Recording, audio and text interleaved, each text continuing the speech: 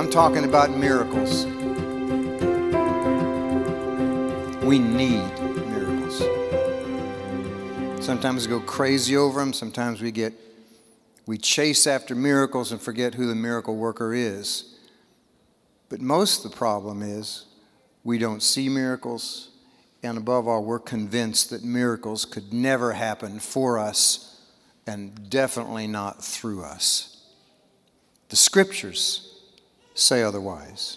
Jesus said otherwise. We need to see what he has to say about this and try and get our head wrapped around the truth about miracles. You just read this scripture from the Message Bible, John, and John 14, John 15, I often call them the high priestly chapters. Those were the final statements and prayers and commandments of Jesus before he went to the cross. It's one of the heaviest passages in all the New Testament, those sections in there. Because by that time, Jesus' time was very, very short. So every word was measured. And everything that was being delivered was of crucial importance at that point. So, sometimes we hear a group of 3 phrases in the Scriptures show up. Signs and wonders are usually grouped together, and then the word miracles. And I'm just going to do a general definition. A sign points to God's activity, his intervention, or his presence. This is a sign. They shall know you by your love one for another. You wouldn't normally think of that as a supernatural sign. Again, Jesus says differently. That's in the high priestly commandment. That's where Jesus is telling him, the greatest commandment I give you is that you love one another. And then he classified that as a miracle because he knows it is. I mean, just look around this room. We'd usually have World War III in here. I mean, we have all different, we can get upset at each other's race, skin, ethnicity, favorite foods, politics. We still have close to a war over that sometimes, which we shouldn't. But, I mean, we are so different from each other. It is a miracle of God that 2 people, let alone 200, 400, or 2,000 people, can get along in the same place. The only thing that makes people stick together in any way, shape, or form is things in common. The only thing that makes the church work is a supernatural God. It's a miracle that we can love each other. An absolute miracle. We can fake it for a while. We can belong to the same country club, the same softball team, association, whatever. We'll still fight and squabble like crazy and inevitably split up. But when God is in the center of a relationship, a miracle does happen. And evidently, Jesus made this the greatest commandment among us, that we love one another, because it is a miracle. It's a sign. And if the church would ever get their stinking act together and love each other instead of keep splitting because they don't like each other, they would be a sign too. That's one of the signs of the end times, is when we can finally be a walking, living, functioning miracle in the sight of ordinary people, hungry and desperate for evidence of a God. And that people can actually get along and love each other even while they're different. It's a miracle. And that's the miracle of the church. A wonder is something that creates the question, wow, why?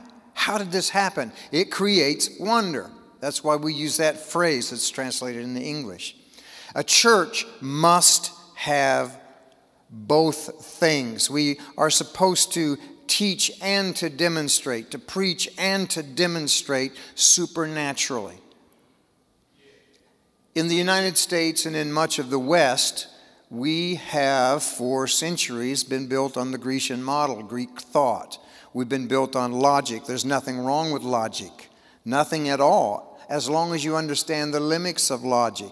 If we lived in a world where everything was pure molecule, and everything was purely mathematic, which mathematicians will now tell you, there's so much floating out there, they don't know what's going on. In the world of science, what they thought was sure is not sure.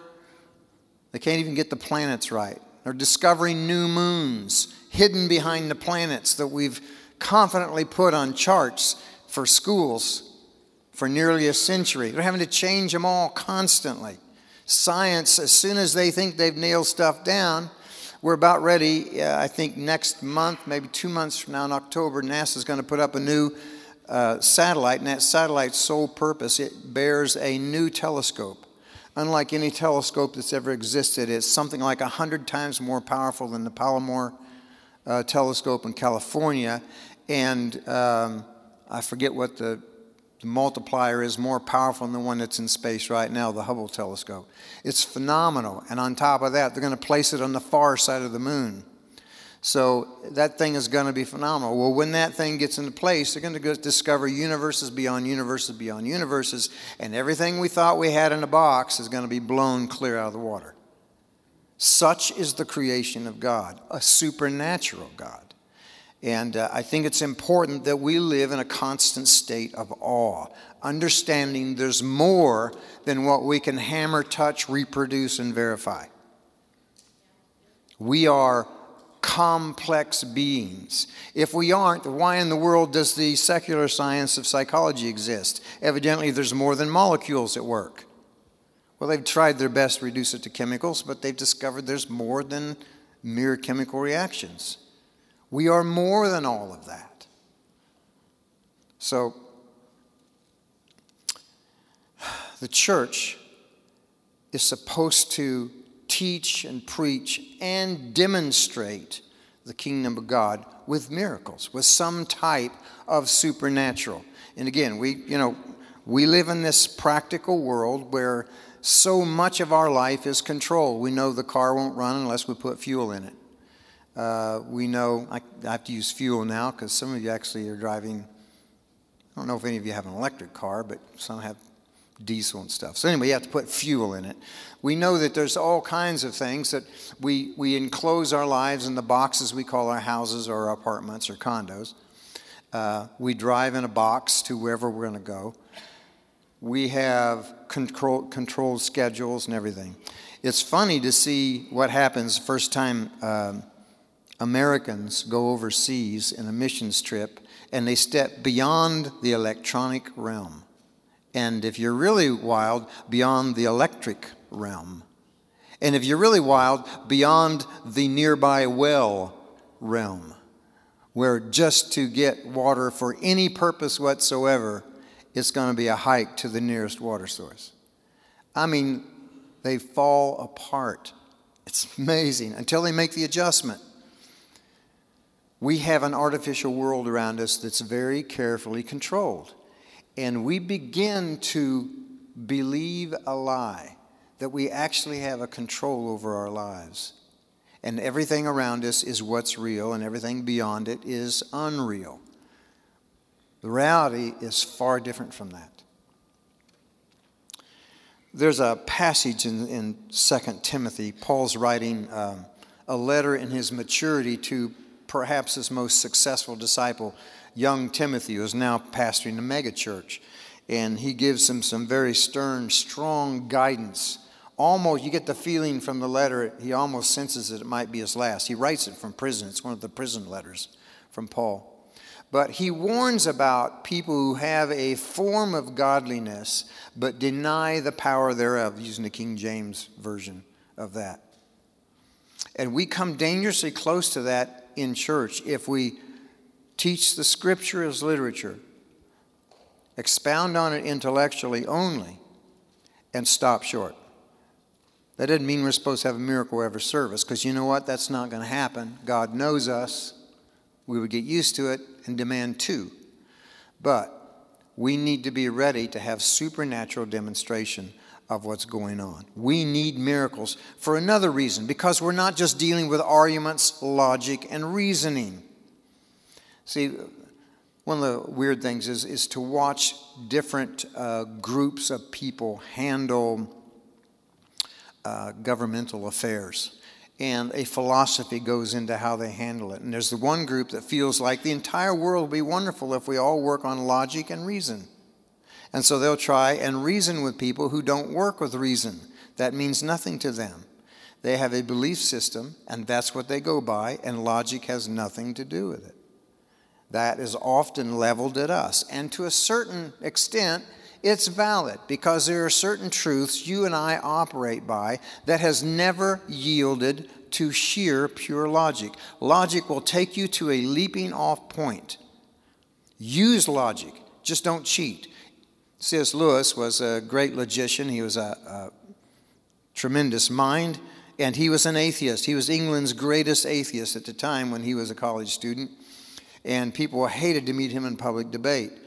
But then he began a search for God, and he searched everywhere. He was an escapee from the Church of England. He grew up in Ireland, the English part of Ireland, and he could not relate to the church, so he looked everywhere else, became an atheist, and then at another point, working with another professor in the Oxford system, began to study.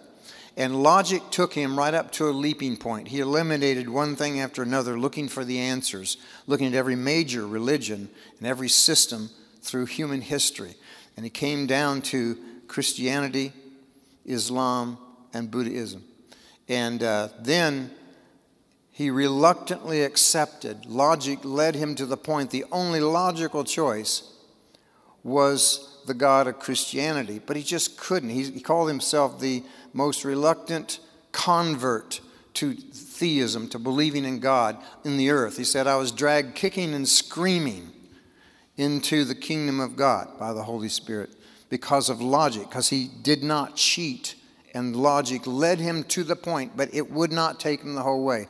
There came a point where he had to step out by faith and believe in an invisible God based on the evidence at hand. And then the Holy Spirit began to move on him, and he became the greatest defender in the last 100 years of the kingdom of God.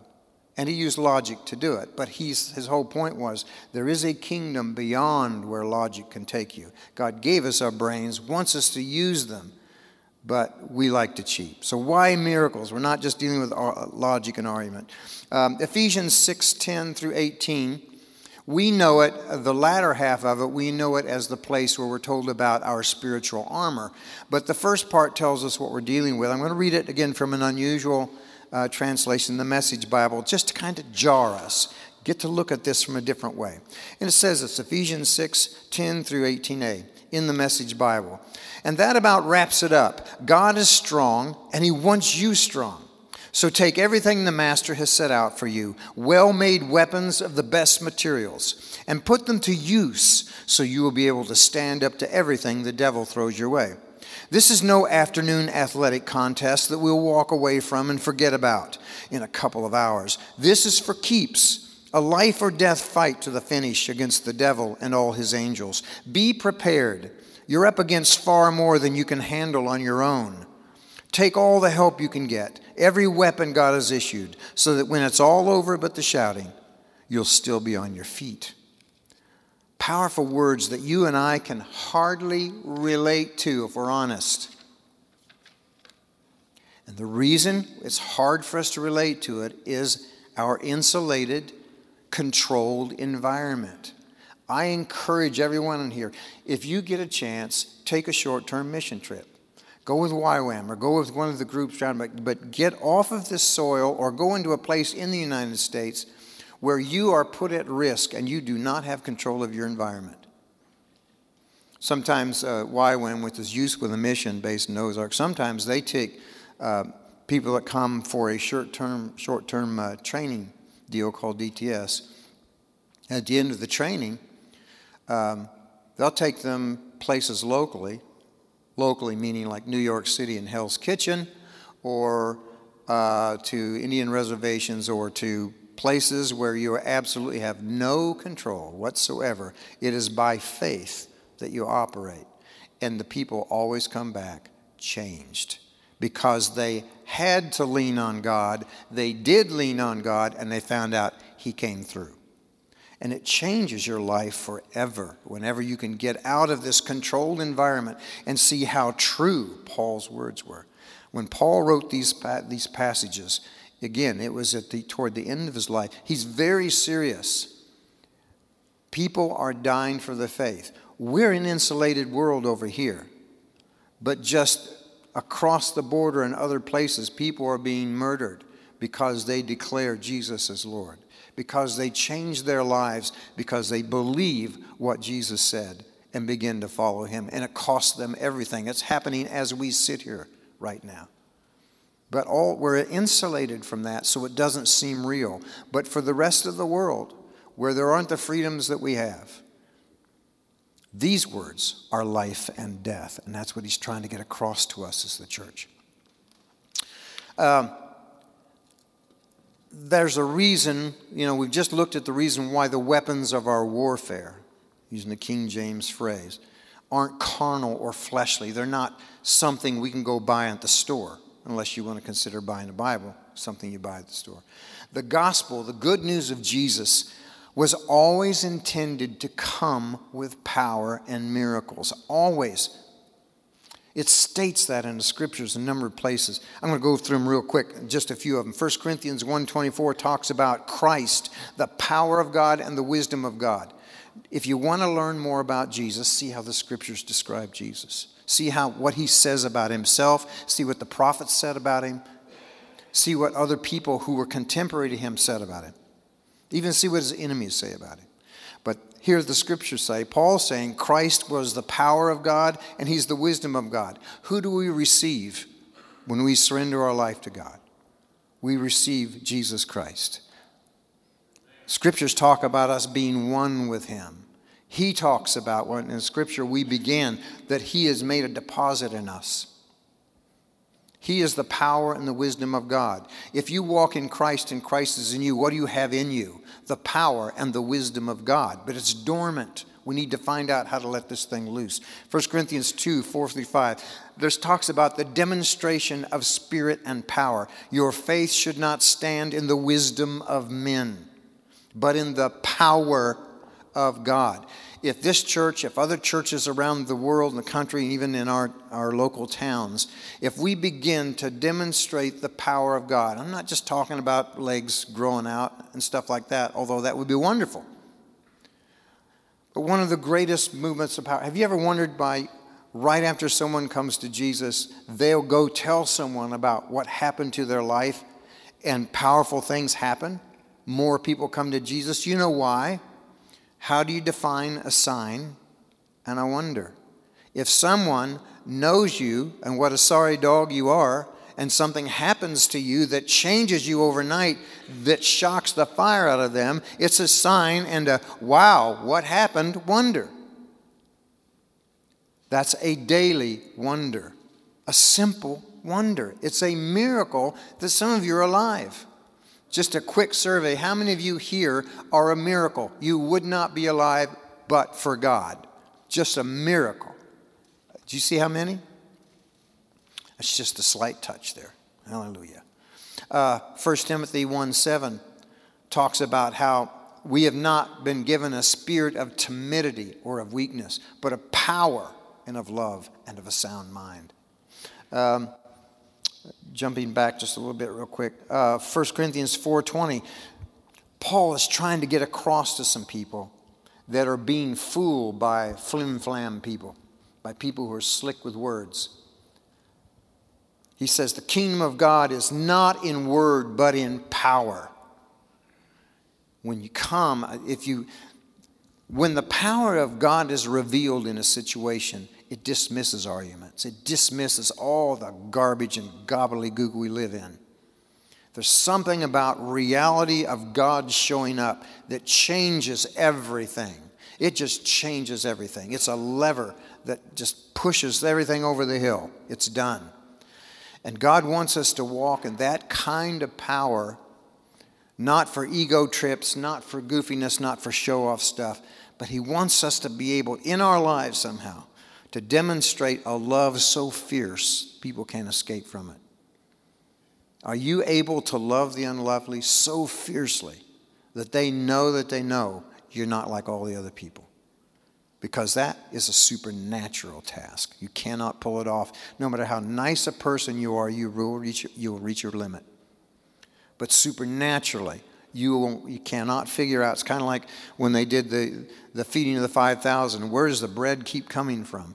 When the power of God is in you to reach out to someone who's hurting or who has been rejected, you'll wonder where the love keeps coming, where the forgiveness keeps coming from, where the grace to work with these jerks keeps coming from. It's God. He lives in each one of you. I don't care how low you think you are. Oh, he'd never use me. I'm not one of those people. Yeah, you are. If you follow Jesus, if you've surrendered every molecule of your life to Jesus, then Jesus is in every molecule of your life. And it only takes one molecule of Jesus to change everything. He's in you. All you need to do is discover how to let him out. That's all you and I need to do, and I'm including myself in this. You guys know how hard it is to preach any kind of a message about miracles? Because everybody assumes, oh, so how many miracles have you worked? People, drool comes out of your mouth. I've had miracles in my life, but I wish there were more.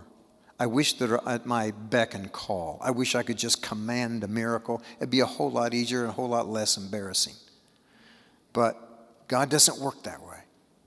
He knows us. 1 Thessalonians 1:5 says, our gospel came not in word only, but also in power and in the Holy Ghost. It's King James Version, guys. The Holy Spirit. You know what manner of men we were among you. He added that second phrase to say, another confirming sign was the way we lived our lives. We weren't jerks. We weren't after your money. We weren't having twisted motives. You could trust us. We're here for the long haul. We're going to be the same with you face to face as we are with the high and mighty or with the low. We're going to treat everybody the same with respect and love and humility. That is part of your supernatural ministry. You guys, the miraculous and the supernatural is so close to the natural, you wouldn't recognize it. Why do you think they didn't recognize Jesus? He wasn't going around shondying everywhere. And nobody had more of the Holy Spirit in him. He operated in the Spirit of God without measure. There was no limit to the Holy Spirit in him. And he wasn't a jerk. He wasn't a religious twit. He was revolutionary. He was uncouth. But he was supernaturally natural. Okay, I need to keep moving here. In Mark 16, the last two verses of that gospel, translators tell us that phrase, some translations don't even include that in there. So I'm doing that for honesty in reporting. So there are many translators that feel that was added later, probably added based on experience in the first century church would be my take on it. But I'm going to do it because this was how it was reproduced many times. I'm going to read this. Mark 16, 17 through 18. This is the King James Version. And these signs shall follow them that believe. The reason I can say this is reproduced in something in John from what Jesus said. These signs shall follow them that believe. In my name shall they cast out devils. They shall speak with new tongues. They shall take up serpents. I think what was happening here was prophesying or talking about Paul's snake encounter in his missionary voyage. And if they drink any deadly thing, it shall not hurt them. They shall lay hands on the sick, and they shall recover. Miracles, how do they work? God hasn't revealed all of the facts and the keys behind miracles, but we should treasure and operate based on the things revealed in the Old Testament and the New Testament about miracles. And there's a ton of information about them. I'm not going to go into all the details, but I can give you a few just so you can do your own research.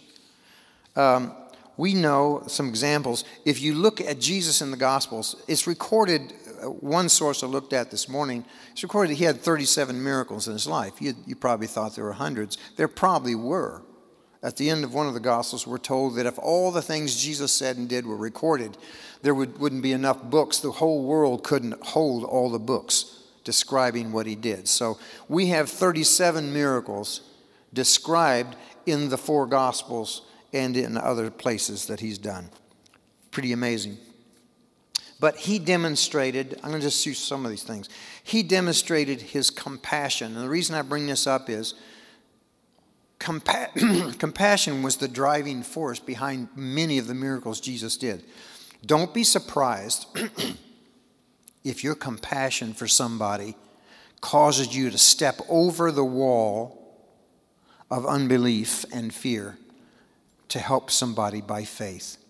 You may have never prayed for anybody's healing because you're afraid, oh, when they don't get healed, then I won't know what to say. I'll be embarrassed. That was me for much of my life.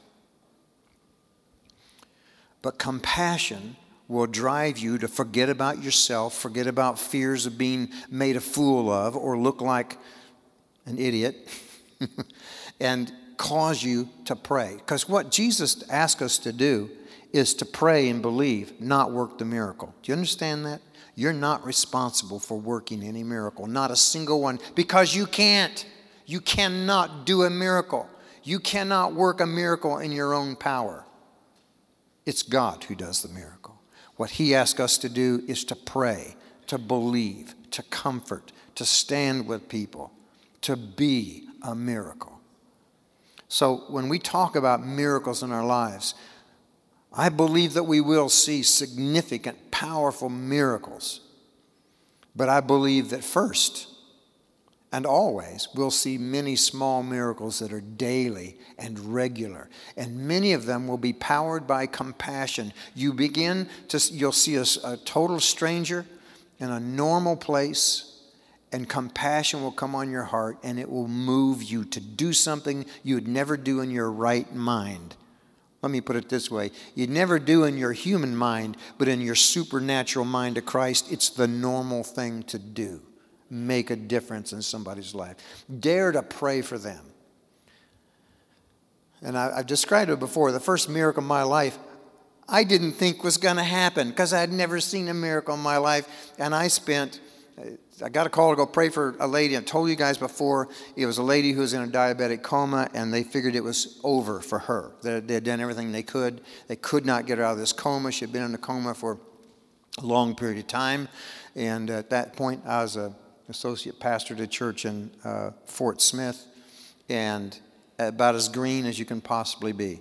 And I did not have faith.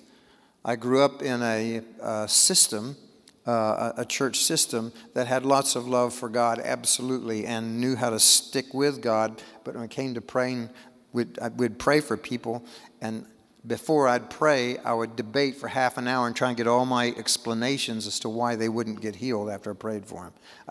My whole head was in the way constantly. I went and prayed for this lady. She was unconscious. Maybe that's why I was successful. I figured she wouldn't challenge me if she wasn't healed. And she was totally unresponsive. So I go there and pray for her cold, clammy feet in the hospital room, and then leave, and then get a call the next day and discover it's the lady calling me, thanking me for praying for her. I was more surprised than she was.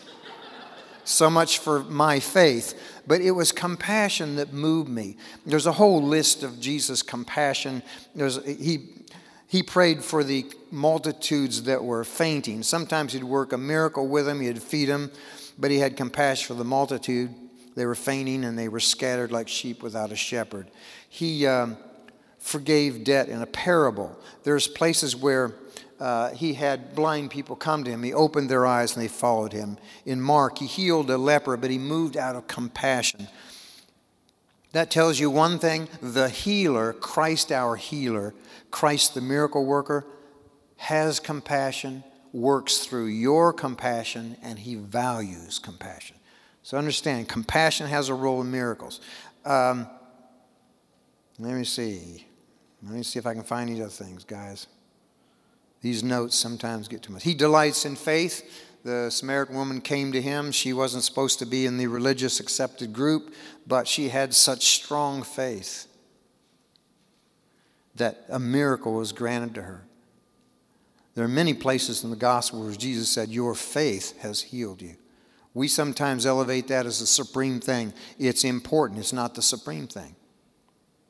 Love is the supreme thing. But faith is very important. He delights in faith. And sometimes the people healed didn't have a bit of faith. It was all the faith of the one doing the prayer. Sometimes it was corporate faith together that got the job done. Faith always must be involved in a miracle. But Jesus said if you have faith as a mustard seed, you can do something we've never seen done before. So evidently, he doesn't require a whole lot, just a little. Just give him what you've got and let him break it and make it and see what he'll do with it. He is attracted by passion. Bartimaeus, one of my favorite people in the Gospels, was a guy who lived in Jericho, a city back in no man's land between the Jewish realm and the Samaritan realm. And Jericho was a place you only went because it was a gas station in between for the camels. And so that's where he met Bartimaeus. Bartimaeus was on the side of the road as a beggar. He was not allowed to come close to anybody. And he cried out and basically stopped the Jesus parade. And Jesus stopped everything because of his cry, "Have mercy on me." He respects a passionate cry for help. And sometimes he'll call you, when he moves you with compassion, he'll call you to passionately cry out for someone else. And God will hear that cry. He honors that. He seeks passionate worship. All I have to do is say alabaster box. You understand what I'm talking about. Jesus loves passionate worship. He has respect for bold requests. A centurion, a non-Jew, a representative of the very government that would ultimately help crucify him. The centurion came with a bold request that he heal his daughter. Jesus honored that. He responds to humble contrition. Just remember the comparison of prayers between the Pharisee and the sinner. And Jesus explained that the prayer that was answered was the humble, contrite, in other words, humble, broken prayer to God without any pretense, without any fanciness. God honors that. We know that he's not impressed with programmed repetition, but he is very impressed with persistent petition. When Jesus was teaching about prayer and he talked about the persistent widow that would just drive people crazy and keep hammering until the request was granted. He said, pray like that.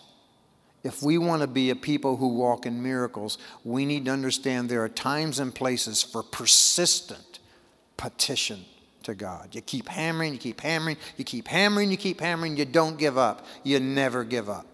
God loves that. It blesses him. It honors him. We need to be that kind of people. That doesn't fit into people who are content to live in a nice, controlled life in a box that's air-conditioned.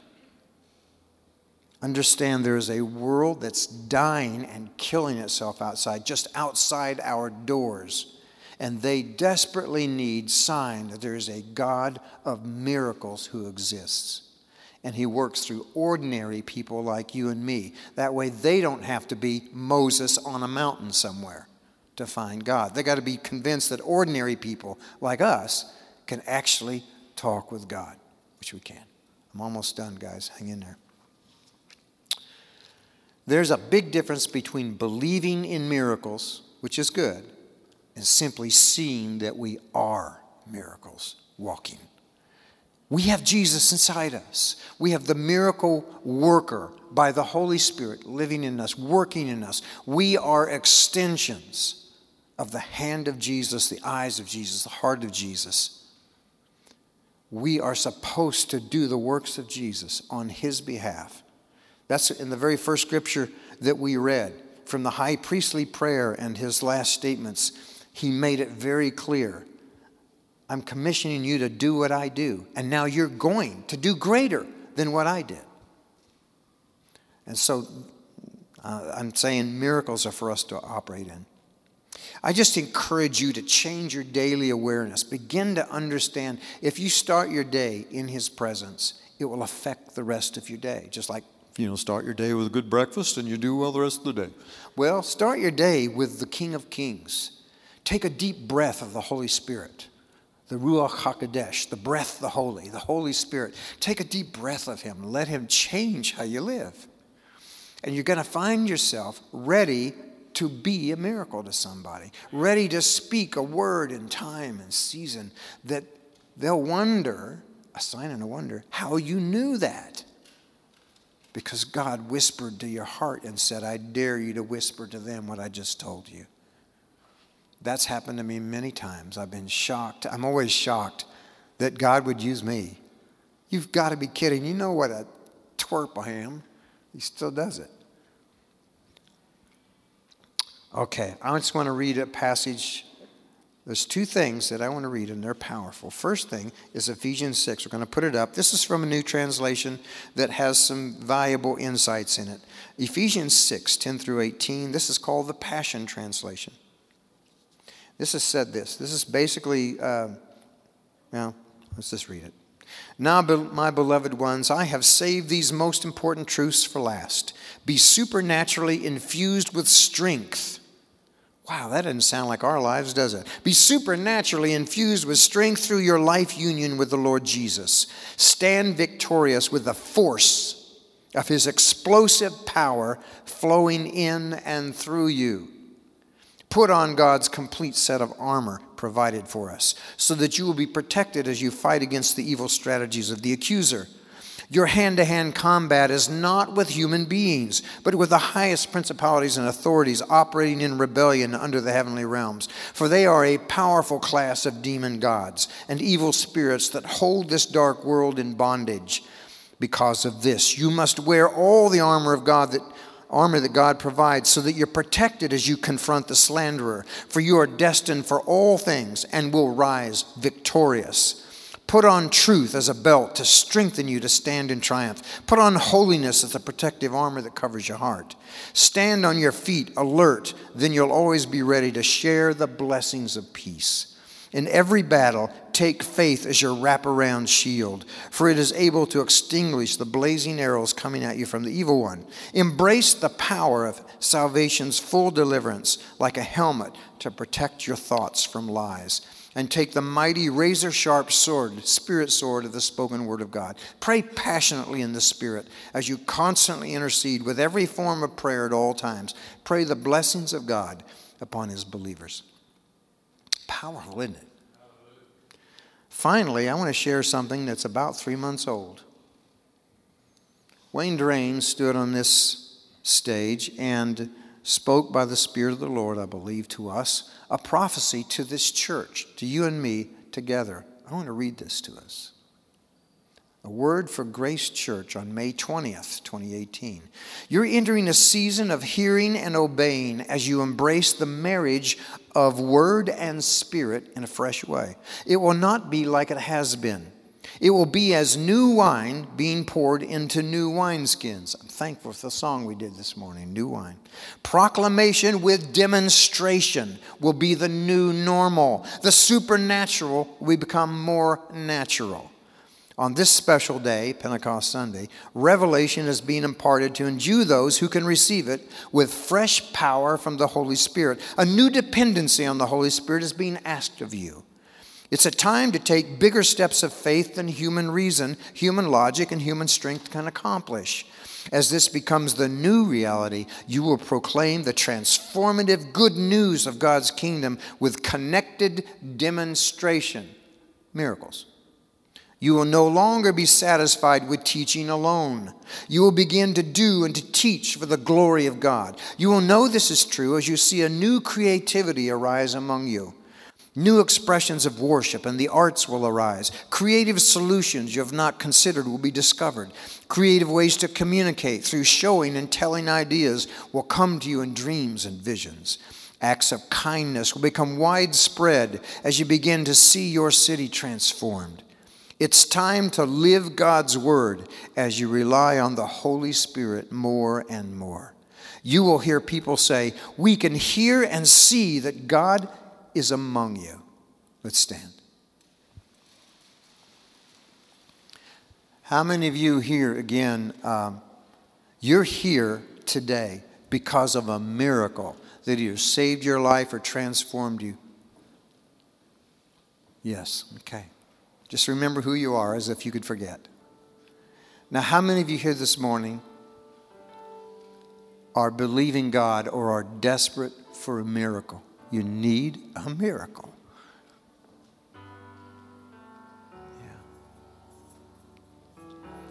Yeah. My first leading, I think I'm just going to follow it, is if you can raise your hands, if you're just believing God for a miracle, and you need it, raise your hands again. And those of you who have had a miracle or are a miracle in your life, I want you to look around. I want you to make your way there. And then everyone else, let's just pray one for another today. Don't be embarrassed, because I may not need a miracle today, but I will certainly need one tomorrow. All of us need God's power. Let's pray one for another. And again, let's just be normal while we do something that's supernatural.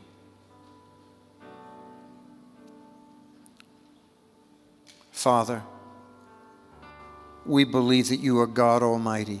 All power is yours.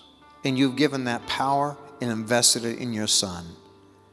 And Jesus has invested that power in us.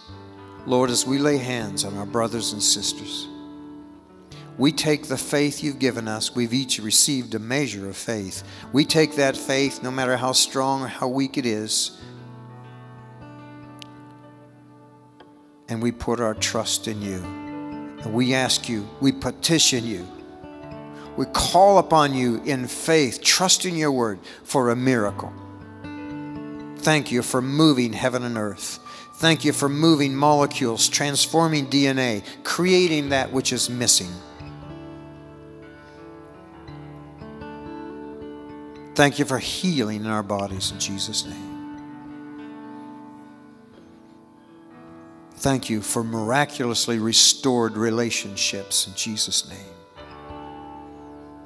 Thank you for reversal of symptoms and disease in Jesus' name. Thank you, Lord, for proving your ability to provide for our every need in life. Financial, spiritual, physical, mental. Thank you, Father. You are more than enough. Your very name is the God of more than enough. We trust you, Father. Thank you for a miracle in Jesus' name. It's not by might, it's not by power, but by your Spirit. We trust you, Father, in the name and by the blood of Jesus. We thank you. It's done in the name of Jesus. Thank you, Father, for miracles and the good report that shall come from it. In Jesus' precious name we give thanks. Amen.